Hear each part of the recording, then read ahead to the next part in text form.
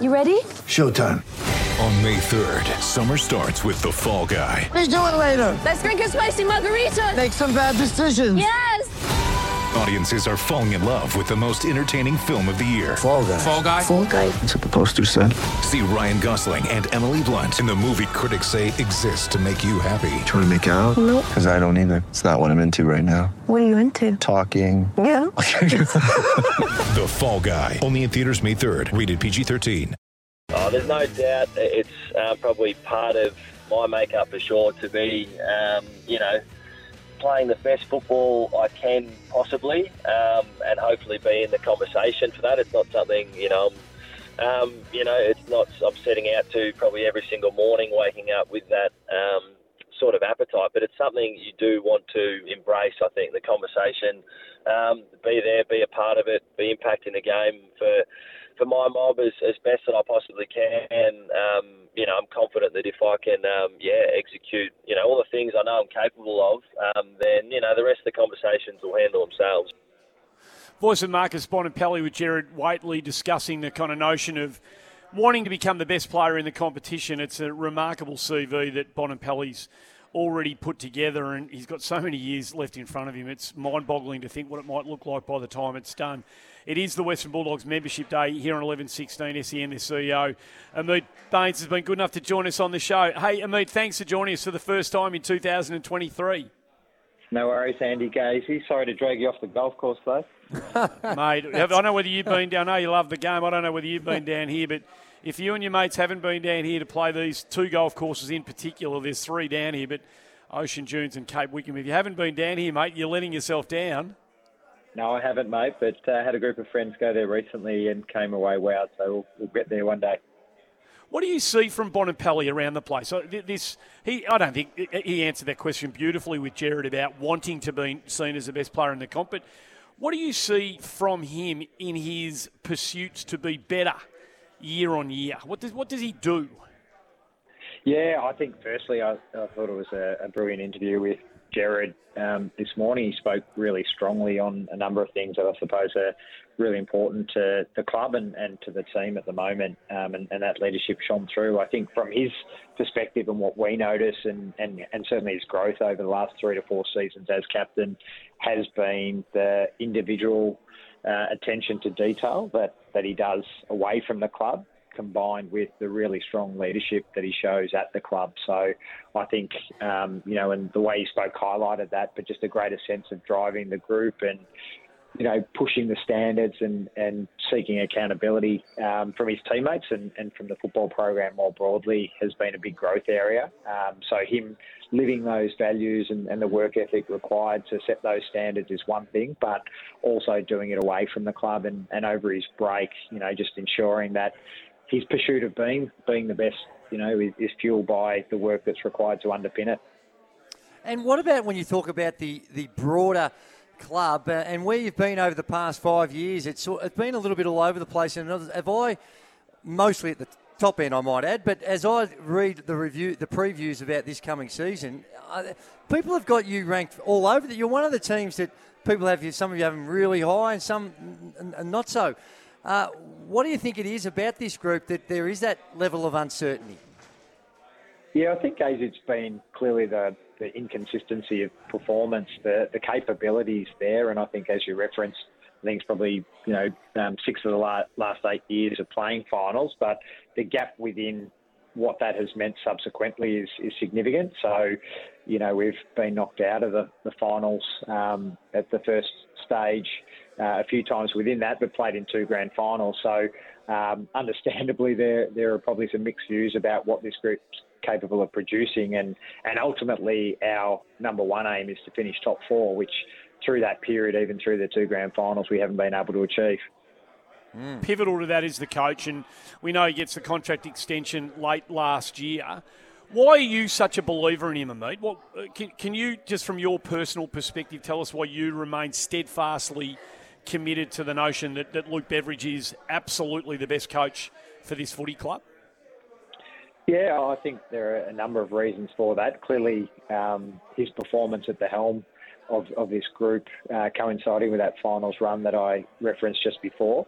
But I think, like any leader of any organisation. It's looking at their ability to lead, their ability to get the best out of the people they're working with and, working under their charge. And he's still got that in spades from a leadership perspective. And then, the other facet is also coaching the modern game. I think it's well documented that Bevo's quite a lateral thinker, quite innovative with the way in which he goes about some of the things that we do and tactically. And I think his thirst, energy and hunger for doing that is still very strong. So when you put all of those parts together, know that the confidence and faith in him is shared across the playing group and others in the football program and across the broader club.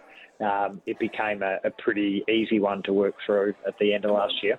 Absolutely. What about that kind of also the kind of concept of reinvention while you're still trying to contend? And it's been a pretty seismic off season for the footy club. Some stalwart big name players leave, and some tantalising big name players come into the club. One comes back into the club, Liam Jones. What about the capacity of Luke to continually kind of redesign and reinvent the thing while he's striving to stay competitive the whole way through? Yeah, I think that is an ongoing challenge, really, isn't it, across the competition? And you look at the teams that have done it well and stayed up the top. I mean, Geelong are the most prominent example of that in the last 10, 15 years. I think there's always a measure of doing that, and the way the competition works these days, you guys know, and players plying their trade, player movement's a lot more prevalent. I think during that time, even going back to the post-16 years, losing some players through early retirement has also necessitated a bit of that change. So obviously some of that is really healthy, and you look at the younger end of our list, there's a lot of excitement around, the players that we brought in the last few years, particularly the last 2 years, 3 years, guys like Cody Waitman, Jamara, Sam Darcy. So I think it's always going to happen. It's just a question of how much change is out of your control year on year. But the ability of Bevo and the entire coaching group, I suppose, to get the best out of the players going forward has been pretty good. And we could just touch on some broader issues as well. And, a bit of time we're going to be discussing the concussion issue again. It's been brought up in the NRL with Phil Gould, I think, made some comments. How do you feel the AFL, in particular with this issue that's spoken about a lot, is handling the situation regarding concussions and player welfare? Well, I think there's been significant growth in this area, and starting with absolute recognition of the need to be a lot more cautious in dealing with players who have suffered concussion in games and training. And obviously the rules around that have changed over time, both in terms of how concussions are assessed on game day, but then obviously the length of time the players have to sit out of the game. So I think that the AFL is doing a great job in that regard, as are the clubs and club medical teams. There are always going to be some improvements, that need to happen. There's probably, still a little bit of conjecture about some of the matters that go up to the tribunal at different times. But obviously those matters aren't black or white. So that's probably the final frontier of where this needs to go. But I think overall the AFL's done a tremendous job over the last few years in ensuring that players are better protected. Are you expecting good news out of the federal government from a Tasmania Stadium perspective? Well, I think so. The narrative that we've been hearing from afar has been quite positive. There's a CEO and President's meeting for half a day with the AFL Executive and AFL Commission on Thursday in the lead into the AFL season launch. So no doubt we'll receive a further update on Thursday. But the narrative seems to be a really positive one, and obviously the AFL has come out and explicitly articulated what it's willing to contribute as well, which I think goes a long way to helping others feel inclined to do the same. At that meeting on Thursday, do you expect that Gill's successor and a replacement for Brad Scott, which seems to have taken an enormous amount of time, do you expect that that'll be discussed? I'm certain it'll be discussed. I'm not confident of getting an answer. I don't think, from what you hear, there's still things playing out. So it is something that, I think as an industry, we're really keen to understand, not only for the identity of who that person will be, but as you referenced, the other appointments that they'll make. I think, the game needs to bed those down as soon as possible. And how important is the decision that they've got to make in regards to Gill's replacement? Because a lot of big-ticket items have been ticked off in the last couple of seasons. It's going to be an armchair ride, I reckon, no, it won't be an armchair ride, but I reckon that there will be some form of a honeymoon period. But what you're clearly not sure who that might be, or you're certainly not willing to share with us. Anyway, I reckon you might have a bit of a clue. But how important is that decision going to be? Oh no, it's critical. It's probably the most critical. Well, it is the most critical senior executive role in the industry. Obviously, overseeing the entire code and its future. So, understandably, there's a lot of consideration that goes into making that appointment. But I think you'll find there'll be things that are clearly still needing resolution. The Players CBA is another big one that is still being worked through. So there are current things that will need to be worked through by whoever comes in. But as you guys know very well, there's always something lurking around the corner for better or worse. And just last one before we let you go. Last time I drove past the footy ground, it was flat dirt. There was no grass on it at all. That was a couple of months ago. How's it looking, Amit? That is a great question and very timely, Andy.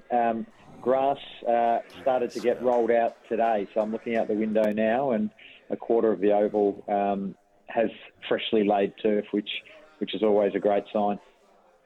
Amit, thanks for joining us, mate. We can't wait for it to start. We've got a lot to look forward to, and there's so much interest in what your footy team's going to produce in 23. We can't wait to see what it looks like. Thanks for joining us. No, appreciate all the efforts over the day today on SEN. We've had a really strong response rate from our membership base, so really appreciate your support. Oh, it's great to hear. Great to hear. Membership.westernbulldogs.com.au/SEN. The last members of Team SEN have just arrived at the Curry Pub. Well done, fellas. It's been a triumphant day in the Pure Links Cup. Three absolutes. Juzzy and his mates have just arrived. Good what a team magnificent performance. One bloke tried to divide us yesterday, but you fat. What did you stuck say? Fat What the hell did with you the just say? leader, and you've come through for all of us. So well done under some trying circumstances. Let's get to a break, shall we? Some divisions